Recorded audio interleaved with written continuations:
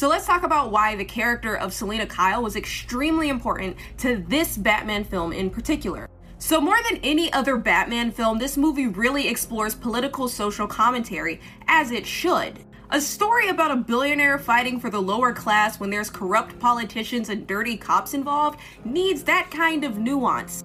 For Bruce to really be the people's champion, he has to be educated on the community he's fighting for, because he's not really a part of it.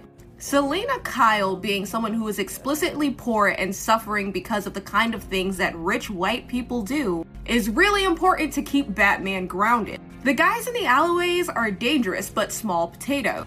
It is really the people in Bruce's station taking advantage of the people in Selina's station that is really the problem of Gotham City. Every major problem of the movie is caused by the upper class, and Selina helps put a face to the community that Batman really should be fighting for.